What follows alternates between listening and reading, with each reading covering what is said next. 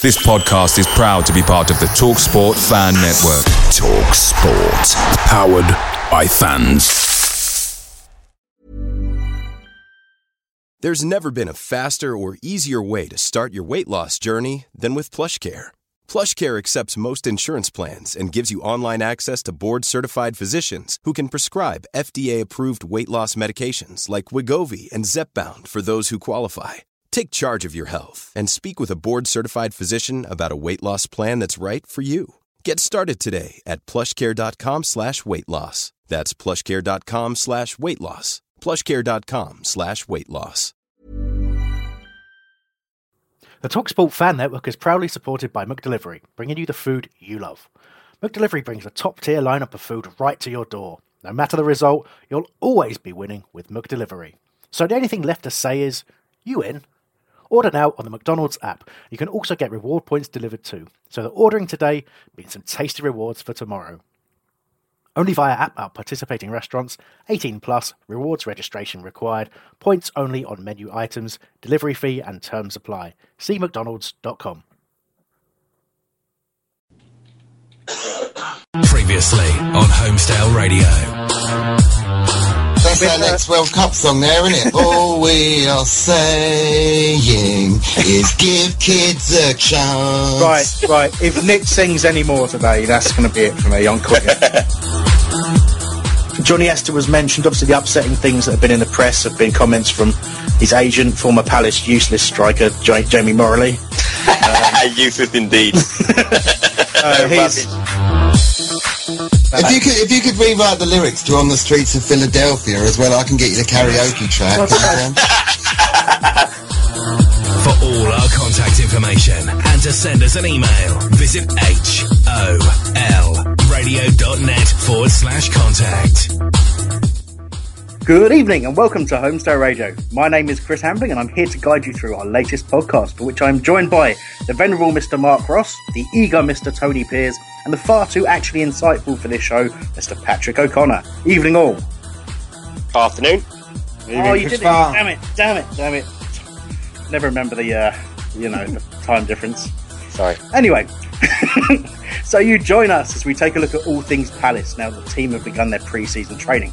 We'll also take a cursory early look at goings on in Brazil as the World Cup, or No Palace Coping Mechanism as it's also known, draws to a close. We admit we're losing a little bit of interest here, but to keep things connected to Brazil, Mark has shaved his pubic hair into a thin strip and is fueled entirely by guarana. Rather confusingly, he's also wearing a coconut bra. Not sure what that statement is, but on we go. True.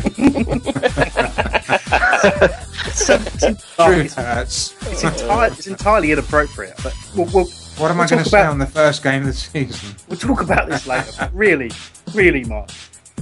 Anyway, so we'll talk about the players that have left since our last podcast and the rumours in and out of the club, as well as talking about whether those already getting worried at the lack of bodies in the in column have anything to worry about. We'll also chat about the club's new sponsor and kits before we finally round up what the club is doing in the near future in terms of pre-season games as the excitement ahead of a new season builds. It might help to think of this as Whole Radio's pre-season training, although we hope you'll be suitably entertained anyway. On with the show! So first, it's a little nod to the World Cup. A detailed appraisal up to the quarter-final stage has been authored by our regular blog Leviathan, Richard Foster, and is available for your perusal at holradio.net/blog-new. I really, honestly, when I wrote this, that sounded like a normal sentence. But I've used the word Leviathan and perusal for just no good reason. Who speaks like that? Anyway, so we're recording this show. You even know the meaning of those words. No, I do, but there's no need to use them, is there? You need to stop buying that word of the day toilet paper, Chris. Yeah, that's fair. Sorry, mate. We're recording this show ahead of the first World Cup semi-final, ridiculously close to the first World Cup semi-final. Much closer than intended. 10 minutes. Due to start. Anyway, Brazil will be taking on Germany, and the second semi-final is, of course, Holland versus Argentina. So, looking at those as a group, I mean, I'll give you my sort of views first, lads. I'm a bit taken by Brazil's ability to sort of be a physical side now. That's not something that they're known for. but they've made an awful lot of fouls. They've been a very, very un-Brazil-like team at times, and obviously they've now got a couple of key injuries as well. And part of me thinks that the German team there's not really any controversy about Germany. They're a tight group, and in a way they kind of deserve that, in my view. And the second game, I'm finding that the Netherlands have somehow managed to out-cheat Argentina. So I find myself almost on the side of the Argentinians there. So I'm kind of hoping for a Germany-Argentina final. What do you reckon, Mark? You stole my thunder, as per usual. I actually fancy, as a neutral, a Germany Argentina final myself, but who knows? There's no outstanding teams in the tournament. They've all got the positives and their negatives, but I think the most entertaining final would be, as you have just alluded to, would be Germany Argentina, in my opinion. Okay, and Patrick, your views? It's been an exciting World Cup, and we're very near the end. So what's your views on what kind of a final you'd like to see and why? It has been a great World Cup so far. I mean, but heart over head, I could never see myself rooting for teams that have no respect for England, like Argentina and Germany have no respect for us. They beat us every single time we play them. So I would definitely be rooting for more of a Brazil-Netherlands final, with maybe Netherlands winning since they haven't won before. But I'm not really that bothered whoever gets in the final, to be honest. Yeah, just kind of want it over now and exactly get on with Palace. Yep. Tony, so your views on the same topic? I'm almost in the same camp as Patrick on that one. I'm not too fussed anymore. Personally, I'd like to see Holland win it, just because they've never won it before, and it allows us to, if we win another World Cup, to go ahead of them. Whereas Brazil, Argentina, and Argentina and Germany obviously are going to be difficult to catch. So I'm thinking Holland, although I think it would be nice for Argentina to win it, based on the fact that I'd like to see Messi become one of the greatest players that's ever played. I think he's a great talent. He's quite a humble player as well. He's not like the other so-called very good Portuguese type player. So I'll keep it as that. And I don't know. And the other outstanding player in this World Cup has now broken his back. So he's it's a shocker, he's out. Really. On what you said, obviously you're picking up on Messi and what a great player he is. Do you feel that criticism people label him, that he'd never really performed at international level, on the world stage, if you like, for Argentina until this World Cup, really? Do you think winning that World Cup will finally actually cement his place? I mean, he's still incredibly young when you think about what he's achieved, but do you think he needs that to truly be thought of as one of, if not the greatest ever? Yeah, I do think so. I think it's interesting. An earlier conversation we've had regarding other great players like Eusebio and Johan Cruyff. These were great players, but they've never been in the same bracket as Maradona or Pelé, who have actually won World Cups. And I didn't have the pleasure of seeing either of those two players play due to my age. So it'd be nice to be able to see one of the greatest players ever play while I'm watching football. So. Yeah, I couldn't agree more. I just momentarily lost Patrick, who I was just going to ask to follow up there. I've been looking through the sort of headline performers at the World Cup and trying to sort of pick on the sort of the biggest stories, the biggest achievements, and it's hard not to start with Costa Rica. Let's talk to you then, Tony, about Costa Rica. What is it that's impressed you most? You think they're so unlucky to lose on penalties to the Netherlands? They they topped England's group. They looked like the whipping boys before the start of the tournament in that group, and no one gave them a hope in hell of getting probably a point. Yet they went on and were unlucky not to be a quarter-final side.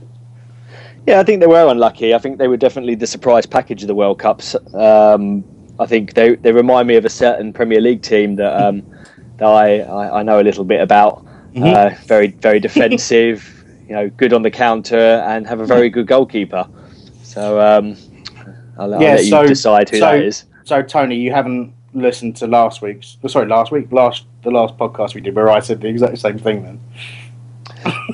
No, I have not. It's good to agree, isn't it? Patrick, hopefully you're back now. We're talking about Costa Rica, and Tony's mentioned that they remind him of Palace. What's the sort of your overriding feeling of how Costa Rica achieved what they did?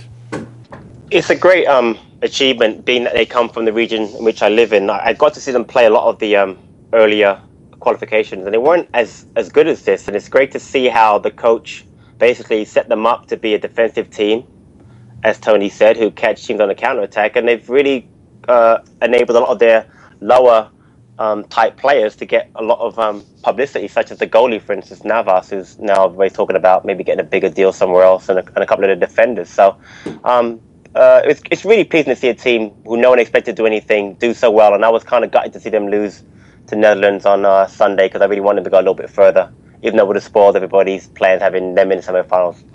It's nice to see them get that far and do that well.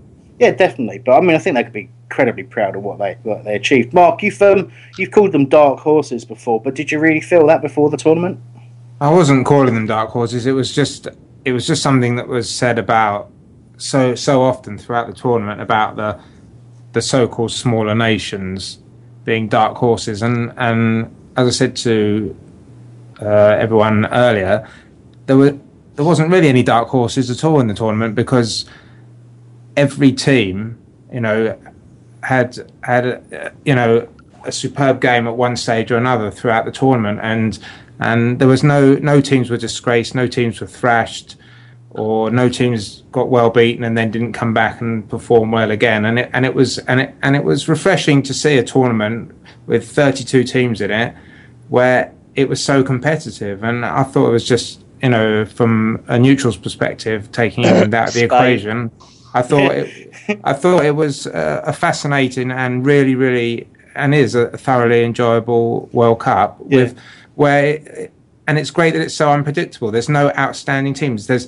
teams with outstanding players, individuals, teams like Belgium, for example, who got so far, and obviously Argentina, but Brazil, and you've got Messi and such like. But you haven't got a team of fantastic players. You've just got teams that just work hard for each other. And I think that in that respect, it shows that you don't have to have natural ability. You just need to play and focus as a team and play as a team. Yeah, no, that's totally fair. And I did enjoy Tony's shout of Spain there. It also occurred to me that it's weird how the worst team in the World Cup actually ended up was being the holders. But I mean, also you obviously the subject there was being dark horses. One of the teams I picked out as a dark horse, not by main trumpet, was USA. I felt that they would do something in the tournament, despite how hard a group that they had. And, well, Patrick, I mean, obviously you've got a unique perspective on that. If you sort of give us just an idea of how it was, viewing it from the US. Yeah, without a doubt, the team captured the hearts of everyone over here.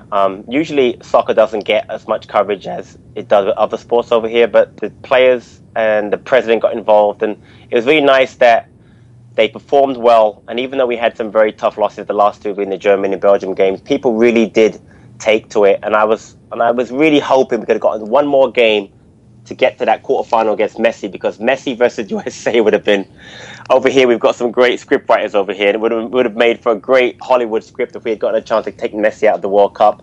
Not literally, I mean, just beat them, not kick him out of the World Cup, obviously, but it was just great performances, and again, it was just too bad we couldn't beat Belgium, even though we were dominating that game and were lucky to only lose 2-1. So, sorry to interrupt, but can I just ask, what's this sport you talk of called? What is soccer? Sorry, football. No, but that on a very sort of superficial level is the sort of thing that obviously it's almost a lazy kind of sort of stereotype to label at the US because of as you said, football's a growing sport. But I mean, I did think that we were, the British media was quite sort of condescending in a way as to their observations of how the US public was taken to the game. And one of the things that was said was that the reaction to that final, the defeat was actually pride in their team of how they fought, and that's something that the US are not used to. Is that a fair thing to say, that the US supporters generally see winning as the ultimate sort of pinnacle, and everything else is a loss?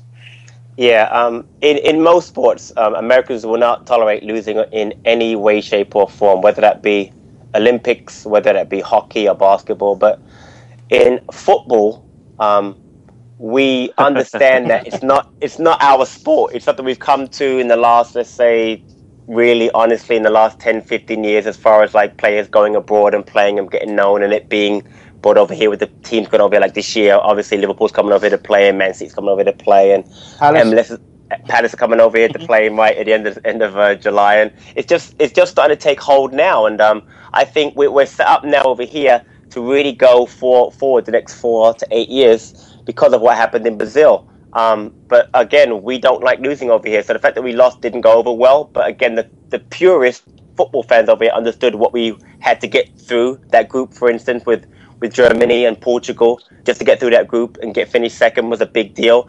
And everyone's talking about how great Belgium is because, I talk about the golden generation of Belgian players and how great they are. And so to get as far as we got, I think was great. It was too bad we couldn't have gotten to that Messi match. It would have been phenomenal. Okay, Mark, you got anything that you want to check with Patrick about the US performance? Well, I just wondered whether he thought. I thought the USA played superbly, and I just wondered whether he thought that the country has taken to soccer, a little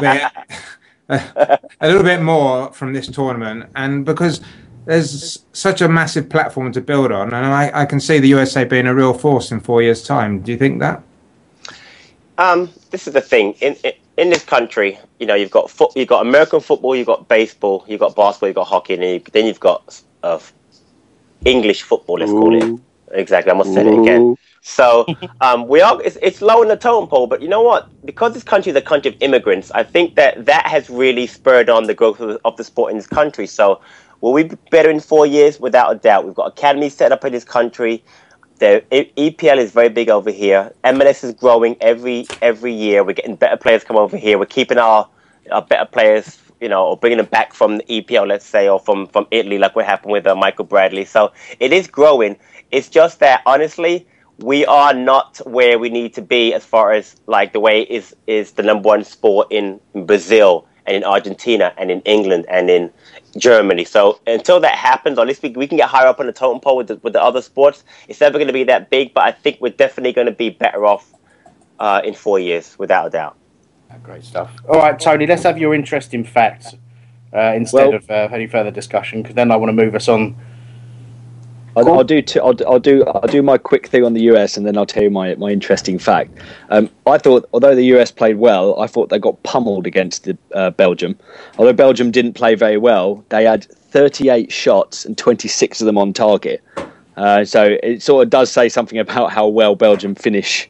Only 2 goals out of 26 on target shots, but that's a lot of shots to have on target, and that's why Tim Howard got the accolades he did. I agree. One thing, Tony, in the next game, they had 2 shots on goal. I wish England had that many shots in the whole tournament. Great point. My interesting fact. I'm worried I've hyped it up a bit now. It was a bet that a friend of mine put down on the quarterfinals, but. What was interesting is that in the second round of matches, all the teams that topped their group got to the quarterfinals. Exactly. So none of the second place teams managed to get through, and a bet on that was 350 odd to 1. Wow! And my insert expletive here, mate, put £5 on it. Oh, happy days! As they say, the cream rises to the top. Yeah, it's weird though. That it's worked out. I mean, this obviously we talk about how great a World Cup it's been and still is, and in 2 minutes' time we'll be trying to continue this podcast while watching the semi-final.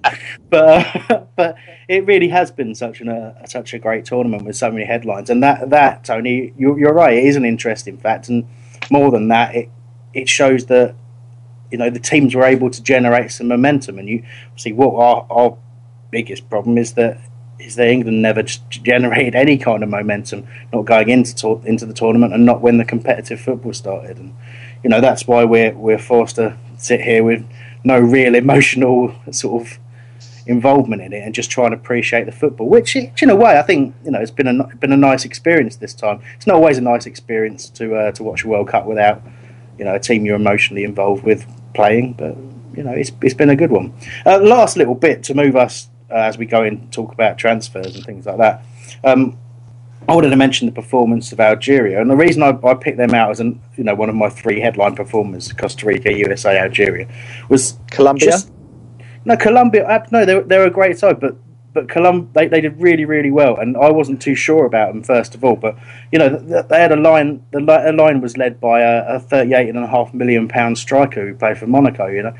Who was already known as a very good player. I'm talking about the ones I picked out are all teams that were considered almost cannon fodder, like just there to make up the numbers, and even by people who have got a fair amount of knowledge about them, didn't really think that they would have an impact. USA had a very difficult group. People didn't really expect them to get through.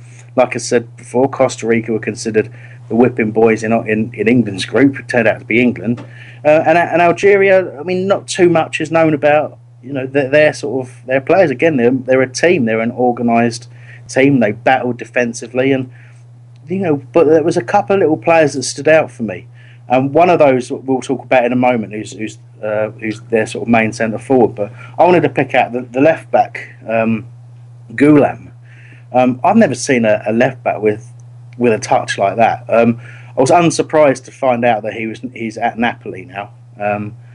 Who have assembled a pretty decent team, but he was just I was watching the World Cup thinking we need a left back who's good at left back, and this guy was absolutely sensational. Defensively he was put under an awful lot of pressure, and it's hard to tell because there were so many sort of bodies in and around the ball for Algeria that you can't really tell how he is one-on-one, because he was never left one-on-one. But certainly going forward, he sort of, like I say, the touch on the line was just phenomenal, and that's someone I would have liked to have seen us look at. Don't know what the potential is for how long he's been at Napoli, but there you go. So let's talk about transfers. There we go, we're done. What transfers? All we've got at this stage, obviously, is mainly rumours, but there are. You'll be surprised at how much there is to actually round up. I want to talk the exciting stuff. First of all, is obviously who's rumoured to be coming in. So we do have one player. Yeah, I know. Bowley. I know. We'll come to that.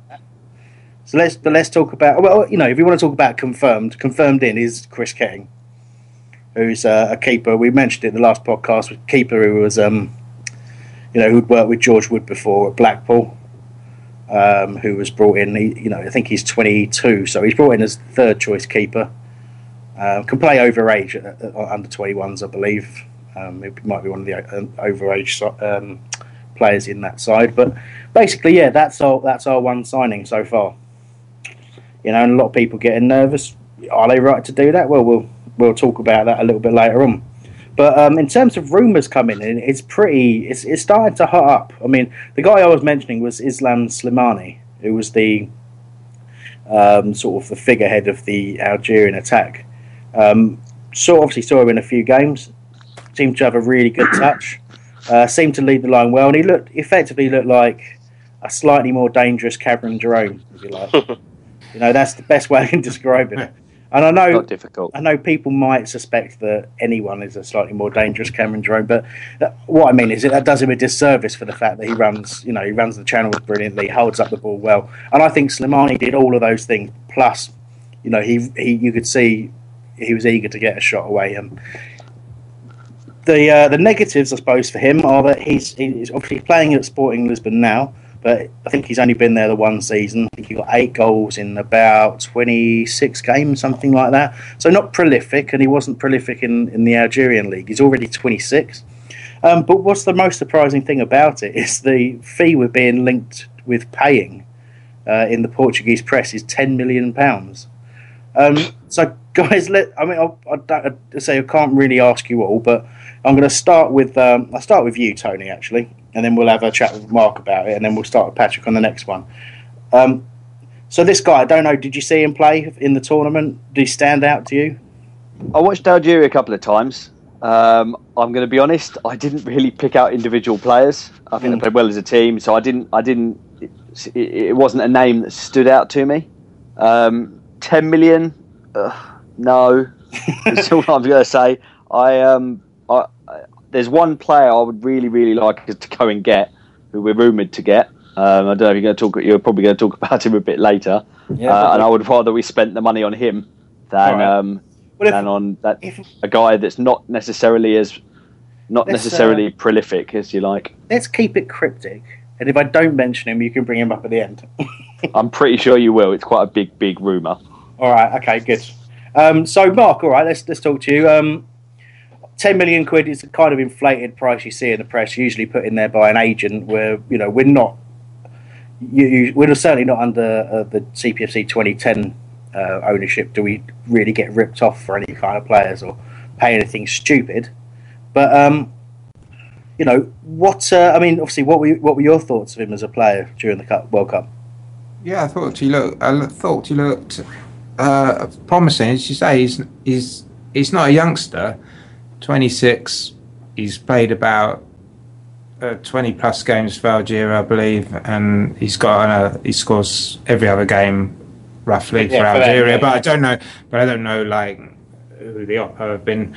I think I can't really see Palace paying that sort of money for anybody, to be honest. I mean, I saw 11 million for Ross McCormack.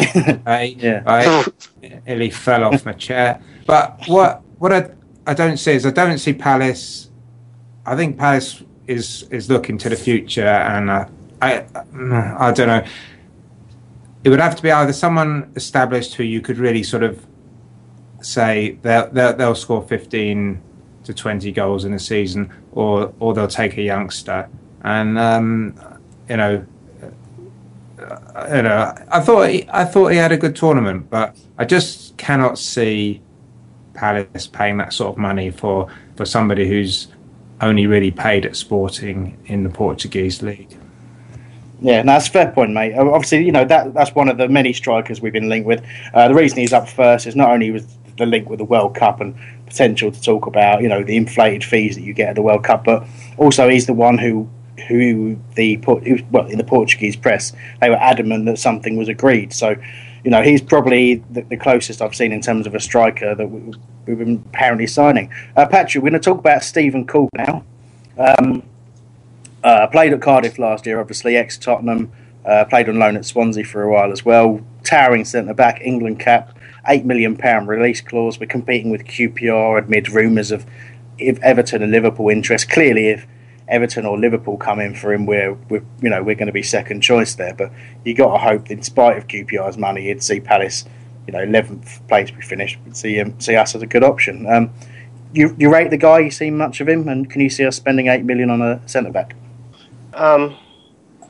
We could do another centre back for sure, as a cover for obviously Delaney, but he wouldn't be covered; he'd be obviously starting. But I've seen him play. And I know they rated him a lot last year. He's probably the player of the year for Cardiff. But I didn't like him when he was, the Tottenham. I know he didn't play a lot there. Remember, he was in the Olympic team, and I didn't like him in the Olympics at all. I didn't think he played well at the Olympic team at all. But, I mean, he's come on. If he was that good, honestly, he should have played for England in the World Cup, because our centre-backs weren't that good, in my opinion. So he didn't make the squad. But, I mean, at $8 million, I guess I'd like to see us get another centre back, and he's as good as out there. But I just don't think that's going to happen. Honestly, I'm just not sure if that's he's going to come here. Honestly, I just feel we're going to get pipped by either a bigger club or one that's like Keeper will spend more money on him. So with wages and stuff like that. So I'm not sure about that one. It's difficult, isn't it? Particularly trying to buy young English talent. I mean, obviously, one of the things we're trying to do is keep to our sort of principles of having the players having resale value. Exactly. So Kulka fits the bill there, definitely. So when we talk about we'll never spend that much money, quite often you've got to offset what we might get for him, even if it fails. So that's one of the things we're looking at. Tony, you got a view? Yeah, that's the player I was talking about. All right. I would spend the money. I would get his out of his. He's a very, very good centre back in my opinion. I think he's the one player in Cardiff's team that went down that shone. I mean, some people would argue, well, they went down and, he was a defender, but, you need a whole team. Yeah. You can't just rely on one guy. I think, he's young. Resale value, I think, is going to be very high. I mean, he's an English player, so his value is always going to be high if he plays well. And if he can strike up a decent partnership with Dan, I think we've got two, very good youngish centre-backs, and the resale value on them. I mean, Colker's name's been touted for a while as a very, very up-and-coming youngster. Yeah. And I think 8 million, if we can get him for 8 million and convince him to come to Palace and he plays well, we could sell him for, close to double that, because teams will pay for decent centre-backs, especially English ones as well. And if he, I think we've got the potential this season of having a couple of England caps. There's definitely one player which we all agree potentially should have had one already. But I think if we have another good season, he'll get capped this year. And I think Colker's another one who potentially, because our centre-back partnership, I think England's defence in general hasn't been that good. So I think Colker potentially could get called up if he has a good season. And we are a defensive-minded team, so he's gonna hopefully shine, and then he'll get a call up from that, and therefore his resale value will massively go up. So 8 million's a bargain if we can get him. Yeah, no, absolutely right. Yeah, and it's funny you mentioned the international partnership there, because I could realistically see Dan and Colker as one of those. I'm so impressed with Dan. I think he could easily make the step up, and what with Joel Ward as well, who you alluded to. That's I used Mark's word, alluded. Anyway, could have three of the English back four there. So moving. There's never been a faster or easier way to start your weight loss journey than with PlushCare. PlushCare accepts most insurance plans and gives you online access to board-certified physicians who can prescribe FDA-approved weight loss medications like Wegovy and Zepbound for those who qualify. Take charge of your health and speak with a board-certified physician about a weight loss plan that's right for you. Get started today at plushcare.com/weightloss. That's plushcare.com/weightloss. plushcare.com/weightloss. Away days are great, but there's nothing quite like playing at home. The same goes for McDonald's. Maximise your home ground advantage with McDelivery. You in? Order now on the McDonald's app. At participating restaurants, 18 plus, serving times, delivery fee and terms apply. See mcdonalds.com. Swiftly on with, weirdly, I'm only going to mention this in passing really, that I'm a bit confused as to why it's cropped up, and there's a possible link with Shelvey. It's Shelvey. We were linked with him before he joined Swansea. He's only been there obviously a season, and we've been linked with we're going back in for him. And the only sort of logic that I've seen anyone really apply as to why that might be the case is if Swansea are trying to follow up their interest in Johnny Williams, and we've gone in and said, well, give us Shelvey, we might consider it, but let's hope that doesn't happen. Although Shelvey is a very, very good player. Had a fantastic goal towards the end of the season from the halfway line, basically. Great technique, strong player. Done incredibly well at Swansea. So certainly a player I'd like to see. But there was a woo from Patrick. I wonder why. No, it wasn't me. Oh, wasn't it? That was me, and I'm not saying anything more. All right, fair dues. I've just seen what happened. Exactly. But anyway, technically, we could break live news of an event there, but it wouldn't be live when people hear it. Anyway, so there you go. I've gone on about Shelvey. Who do I pick? Mark can't really keep things brief, and let's give him a chance. Come on, Mark, dig in, son. John Joe Shelvey, yes or no? Personally, no. No? What's your basic brief reason for that? I'm just not a fan. It's just a personal thing, I suppose. I'm not talking for, whether he would be a benefit to the club in general. I'm just not a huge fan. I just think he's a bit overrated. Personally, I just think he's a bit personally overrated. Think money may be better spent elsewhere. Well, we'll put it this way: he signed for Liverpool in May 2010 for 1.7 million, and I'm thinking now, how much are Liverpool going to want? No, he's at Swansea rather. How much is Swansea going to want now? Yes. We went for 1.7 to Liverpool. Then he went to Swansea a couple of years later for 5, and now now they want to shift him on. How much Palace going to have to pay for him? I don't know. I think we're all right in that area, really. All right. You got to ask why they want to shift him on as well. Yeah, well, there's a reason for everything. Yeah, as you say, there may be something to do with Johnny Williams in that. There may be a falling out with the boss, but you know, I don't personally. I couldn't give a shit whether he turns up at Palace or not. Thanks, Mark. Talking of shit, I suppose it could just be a journalist throwing some at a wall and seeing what sticks again. Yeah, exactly. So we don't know there's any truth in it. It just seemed a very odd one. I thought I'd mention. Yeah, that's what I mean. It come out of nowhere. It's not like someone, you know. Yeah. Well, I know we have been linked with before, but every club seems to get linked with everybody left, right, and centre at this time of year. So. Yeah, that's fair. Zaha is a repeating one. I don't really think there's any need to discuss it in any major detail. It's interesting because I've started to see this little slip in people we know, if you actually stop for a moment and think about how much we know about Wilf Zaha as a player, it is a total no-brainer if he's available and willing that we should get him. But because we've gone a year, because we've finished 11th, because he's struggled at the top division, all of a sudden, you know, he's not a Premiership player. And bearing in mind, these are sort of things that were labelled quite a lot of our team when we went up. And, you know, perhaps the logic was there to say so. I mean, people said Delaney won't cope at the top level, and he was a superb performer. People said a lot of our squad would struggle, and a lot of them didn't. So it just seems odd to me that people are then ignoring that kind of logic and ignoring the fact that a player settled at a club being played the right way and being allowed to express himself like Zaha would be. It just seems odd that people are suddenly looking at the way he performed in a disjointed and awful Cardiff side, and the way he was ignored by a manager who was quite quickly shown to be not up to the task that he was given at Man United. So I do think that there's a case there that if they want to let him go, we could almost do. It's almost, you go back to us getting AJ as we got rid of Morrison and then getting Morrison back for less money that we received, kind of thing. It's that kind of a deal. If we can get Zaha back in for less than we sold him for, he would really. I'm sure he would thrive back at Palace.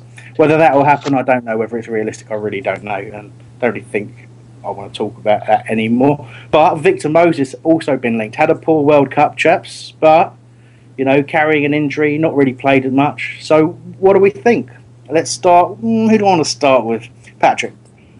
As you just said, he had a very poor World Cup, which is a shame because I think it was really a carry-on from not playing at all with Liverpool this year. But I've always liked Victor Moses as a player.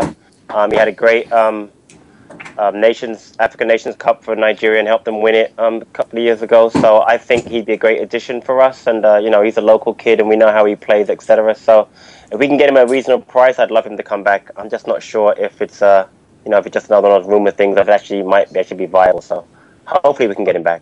Yeah, definitely. And Tony, can you imagine a front line that includes Zaha and Moses? No, it'll be one or the other, in my opinion.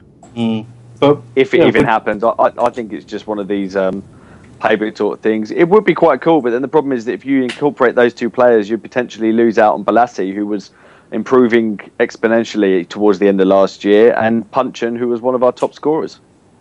Well, absolutely, but it's a squad game. We know about that, and you've got to have quality in depth, because you've got to ask yourself, were we quite lucky towards the end of last season? We didn't lose any of those key players. Who did we have to come in to replace them? We've let a lot of the the fringe players go, and what comes in has got to be high in quality. And those are the sort of players that we've got to be talking about, and we are talking about. But whether they're right or not, we don't know. Would they come to sit on the potential bench? Oh no, not at all. But you've got to say a player will in the Premier League. It's no matter what club they join. Generally speaking, barring the promoted clubs, there's a strong possibility the form will dictate how much they play.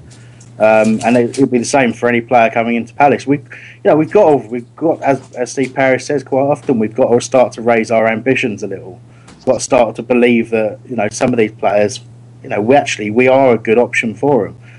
We finished 11th in the Premier League last season. We want to build on that. We've got one of the best managers in the league. He was given the accolade as best manager in the league by the other managers in the Premier League. So we've got a lot going for us. We shouldn't ignore that. And players like, okay, we'd have a slight obsession with going back to players, and sometimes we'd like Zaha and Moses in this case. But we've got every reason to believe that they would want to come back and want to prove themselves again where it all started. We've also been linked with Fraser Campbell. Mark, what do you think? Good player, like him a lot. Reminds me a bit of Dwight Gale in many respects. Maybe he's a bit too similar to Dwight. But I think it's a quality signing potentially, and I think it's around $1 million or so. I don't know what his wages are, but I think he would be an excellent signing. The thing I want to say, just to go back briefly, was you were saying about we've got to raise our sort of ambition-wise, our transfer targets and so forth. But I don't think we're in that situation anymore. I think that the board and the club are quite sensible about what they do, and in the fact that we've actually managed to tie Shamak down to a new contract, unconfirmed, and unconfirmed, okay, but we're nearly there, and he's taking a huge wage cut to do so. Shows that players want to come to Palace, or the players that have come to Palace want to stay at Palace. I'm not talking about Tom Ince, of course, because he did the Tour de UK rather than stay with us, but that's not a problem. But I just think that we have raised the bar, and players want to come to Palace, and the players that come to Palace, seem to want to stay. As long as the club wants to keep them. So that's my point. So I don't think we should make the club sound like we're second best, to everybody else, and we'll get them if nobody else wants them. I don't think that's the case anymore. No, it's a good general point you make, and I agree with what you're saying about Campbell as well. I do think he's a good player. Some of the reaction's been a little negative, saying obviously he didn't score goals at this level with, particularly prolifically for Cardiff. So, why are we targeting him when we've got Dwight Gale? But it's not that long ago he was winning an England cap, and it's not that long ago that he absolutely tore the championship up playing for Hull. And they're still only 26 years old. He feels like he's been around for a long, long time, but a decent player. I'm going to run through some really, really quickly because I'm very aware we don't want to carry on too much longer. Nicholas Bentner was one we very nearly did during the last window. I've heard some degree of rumour that he may have actually been told us he was about to sign for us, and was actually said the same thing to West Ham, and not too sure which of the two he was going to pick in the end. But basically, as far as we were concerned, if Arsenal had signed, who was it now? Barr, wasn't it? Denver Barr. If they'd signed him, we would have had Bentner. So now he's a free agent, obviously free to negotiate wages fitting with his, should we say, self-confidence. I'm not too sure he's someone we'll go back to. But very quickly, Patrick, was Bentner someone you'd like to see at Palace still? No, not at all.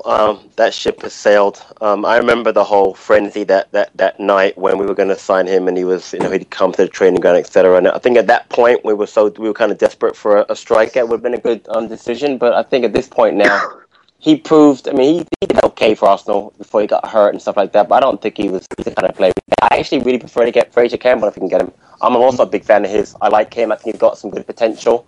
Again, he's been around for a while, even though you think he's been around for. Only 26 years old, but I think given the right service and the right team and the right the right players around him, I think he can be a very good player for us. So hopefully that might come through. Definitely. Also, one we've been linked with is Gylfi Sigurdsson at Spurs. That's one that's not gone away yet, but doesn't seem to have developed from the early stages of interest. We were linked at the same time as we were linked to Michael Dawson, who I'm not too sure will be leaving Tottenham. But Sigurdsson's another one. But a lot of the things is where do we play the guy? Play the same potential role that you're looking at Johnny Williams to come in, but Sigurdsson's class, real classy player. He really is. Sigurdsson is such a. If you watch him play before last year, he's such a great player. He is really, really good. I don't care where you play him. He'd be a quality addition if you can get him. But guys, if you were saying midfield O'Shelvey, Sigurdsson, it's a no-brainer, isn't it? Well, yeah, exactly. I'd go Sigurdsson every time, and it's going to be big. It's big money, but again, it's the sort of target we'll be looking for. Tony, any views? Sorry. Yeah. No, I think Sigurdsson. I didn't. Just so you know, I did do that deliberately, as you made a noise from watching the football. Go on. Yeah. I told you. I said before. Anyway. No, I think Sigurdsson's a class. I think he's Iceland, isn't he? Yeah, he is. Yeah. They came very close to qualifying, and he was a big part of that.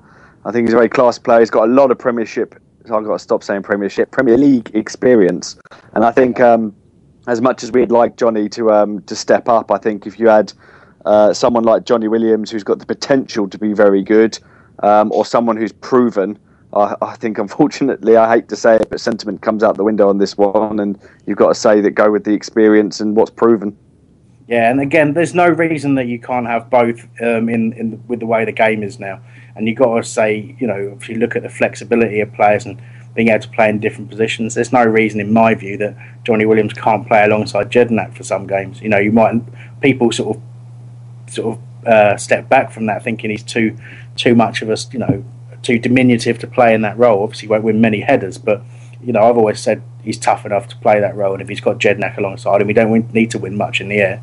He just needs to give us the drive, from the centre of the park. And I really do think that there's a case to say he can fill in that role whenever Ledley's doing something else. At the moment, I think Ledley will be starting as potentially as a left back if Joel Ward goes back to right back. But there you go.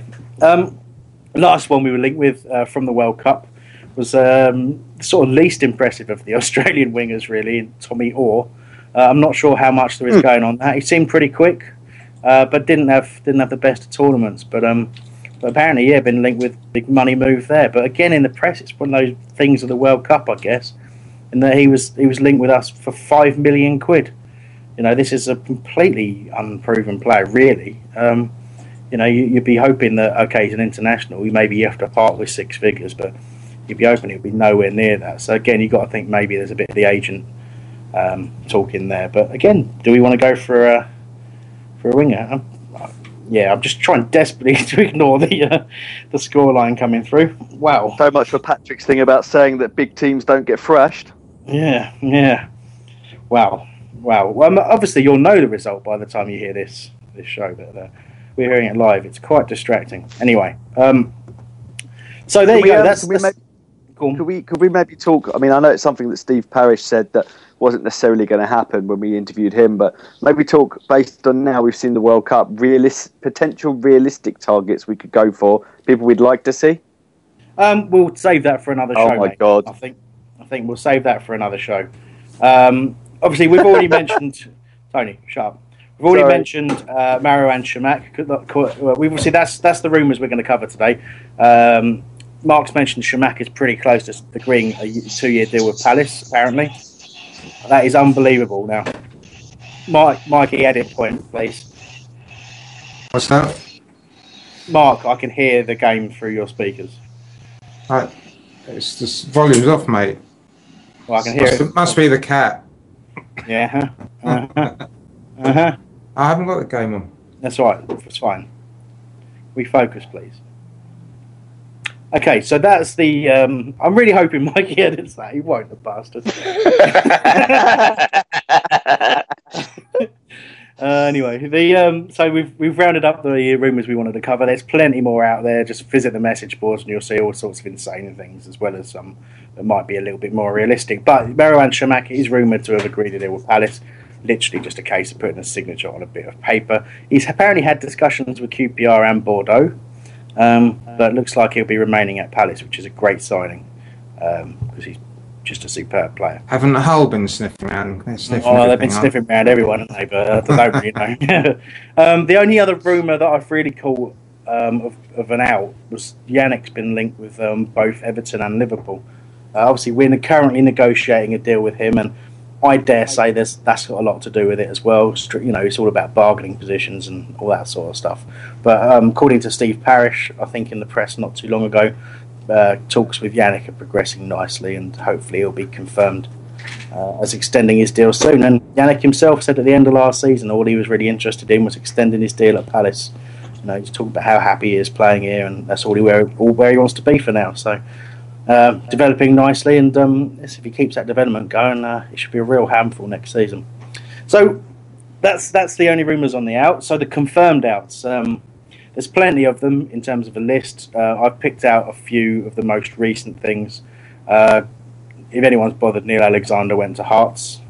Alex Winter, that's one so we can just quickly rush through. He's obviously still contracted to the club.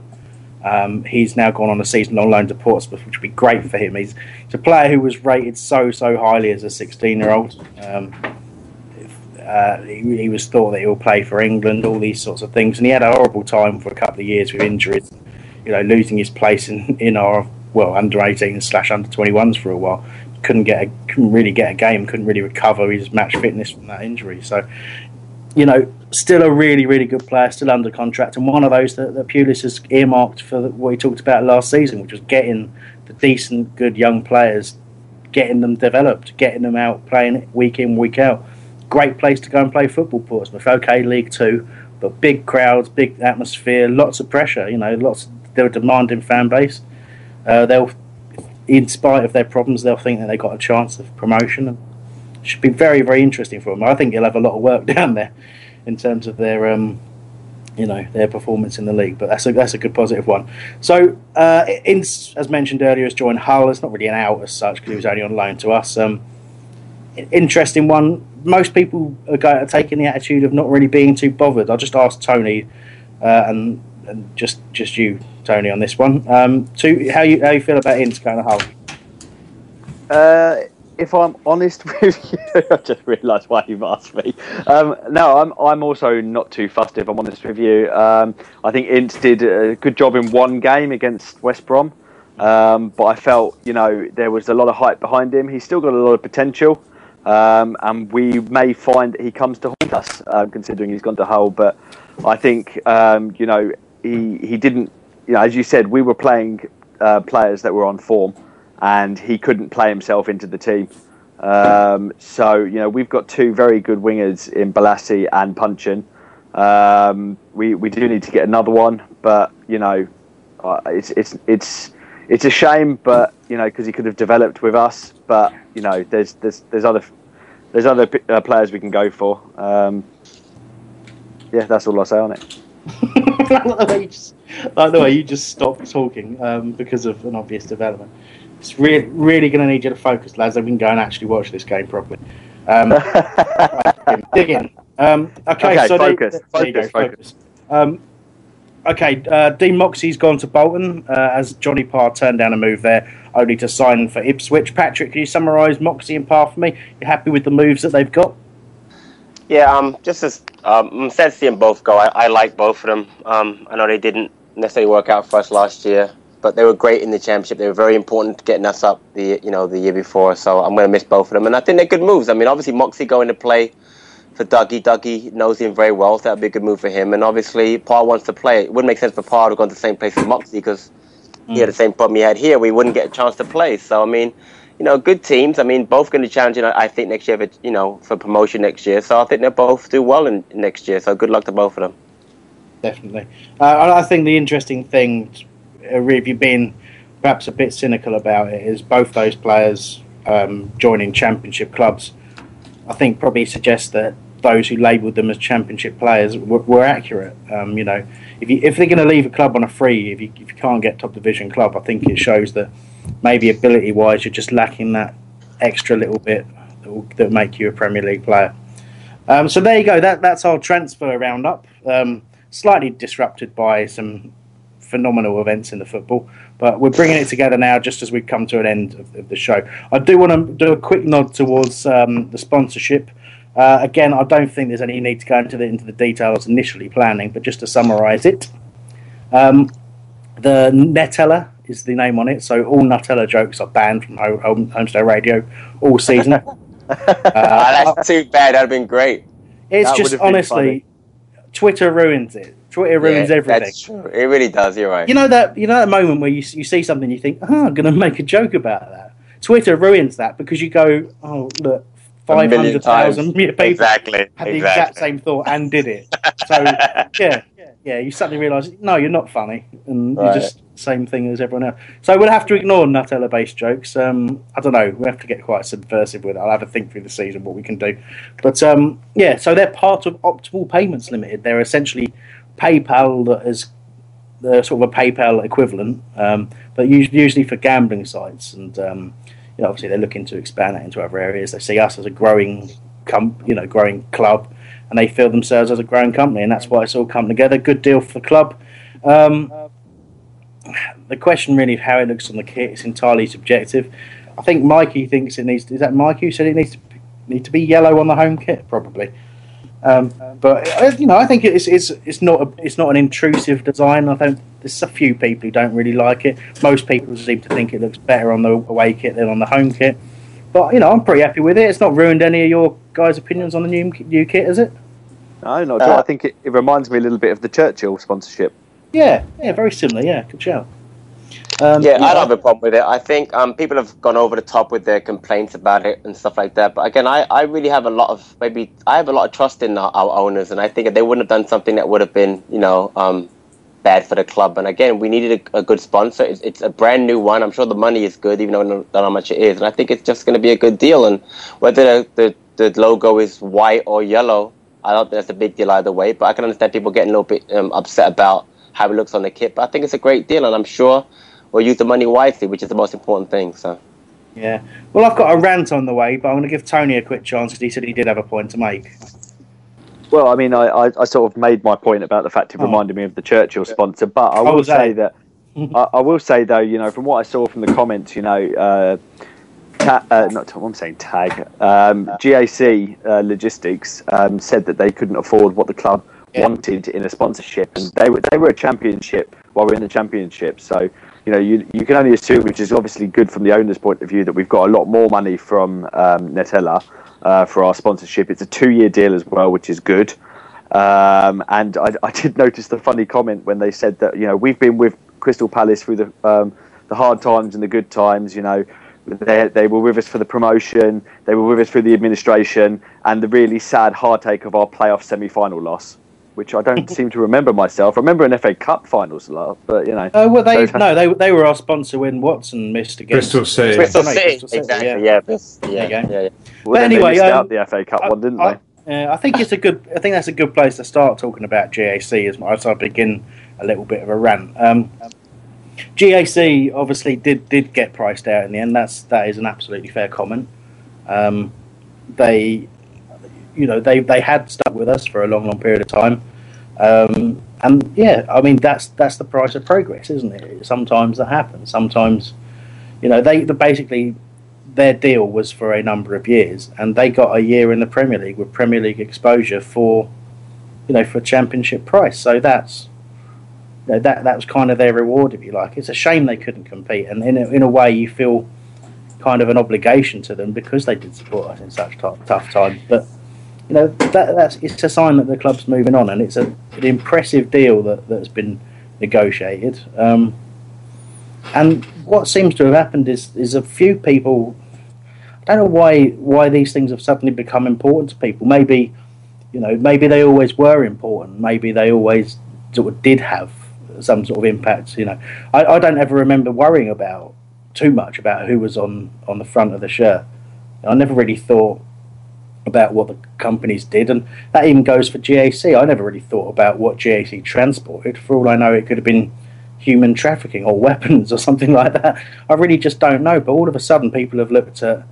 There was a lot of talk that they didn't want the new sponsor to be a payday loan company, and that's fair enough. There's a morality issue there about them preying on, their whole business model is preying on people who can't afford loans being given loans and that sort of stuff. But you'd be able to pick out quite a few companies that you wouldn't really want to see as a sponsor on your shirt. But we play in a division that's heavily linked with Sky, which is owned by the Murdoch clan, who have under their tutelage they had to close down a newspaper because of illegal phone hacking.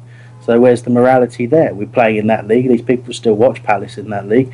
Barclays, you can do some research. They've got their own murky situations. You look at Carlsberg is a partner of the Premier League. That's that's a drug that can destroy lives. Alcohol. There's all those sorts of things that people don't seem to worry about because they're watching Palace in the Premier League. All of a sudden, the fact that Nutella is handling gambling money is somehow distasteful. I just think people have possibly got too much time on their hands. Let's just leave it at that. I think it's a really positive move. Clearly, if GAC were priced out, we've got some good money coming in, and that can only help the club. And it certainly seems to have been considered the type of company that we would attract. It's not a bookie, an out-and-out bookie. It's not a payday loan company. It's not something outwardly distasteful. So there you go. That's the end of my rant. I just didn't really see what people were upset about. Fair play if you don't like the way it looks on the kit. Again, I think you're probably taking it a bit too seriously, but it'll be a different shirt next year in a different situation, so don't get too worried about it. There you go. That's it. That's me on sponsorship. Pre-season fixtures. Pre-season fixtures. Let's just pick out a few of the ones coming up. We'll think about maybe covering some of those if we can.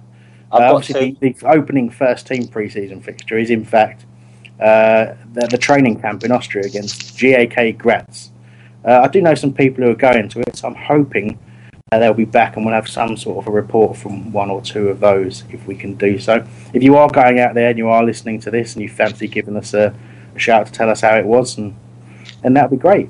I think so. That's on July the 16th. On July the 18th, obviously while the team are away, the development side will be playing Beckenham Town, so that away. That's a kick-off on the Friday at 7:30. So that's something hopefully we'll get down to maybe. And the last one before hopefully we'll have done another podcast will be Cray Wanderers. Again, that's obviously they play at Hayes Lane in Bromley. That'll be another development game. That's on a Tuesday night at 7:45. Again, we've covered stuff there before, so maybe we'll do that. And that's all ahead of the US tour that hopefully Patrick will be covering for us to some degree. Anyway, Definitely. That's it. That's all I wanted to mention there. I think everyone's back. I can't really hear anyone. Oh, there we go. Hi, guys. Hello. There we go. I didn't halfway through that. I completely lost audio, and I just realised I'd unplugged my headphones, so I was effectively wearing a pair of earmuffs while doing all of that talking. It's good, doesn't it? Very fetching, I'm sure. And sounded great. Thanks. Anyway, so that's it. That's it for the show. Thank you, obviously, to Patrick, to Mark, and to Tony. Cheers, guys. Much appreciated. No worries. Thank you. So we'll be back some point after the World Cup final, and as the Palace pre-season machine grinds into gear, we're trying to cover as much of the pre-season as we can, either through commentary, live updates, reviews, that sort of stuff. We'll also try and plan some degree of a special show to kick off the season in style, as we usually do, and we'll definitely be giving away a ticket, what's likely to be a sold-out, high-demand opening trip to Arsenal. More as we know it. Anyway, speak to you soon. Bye.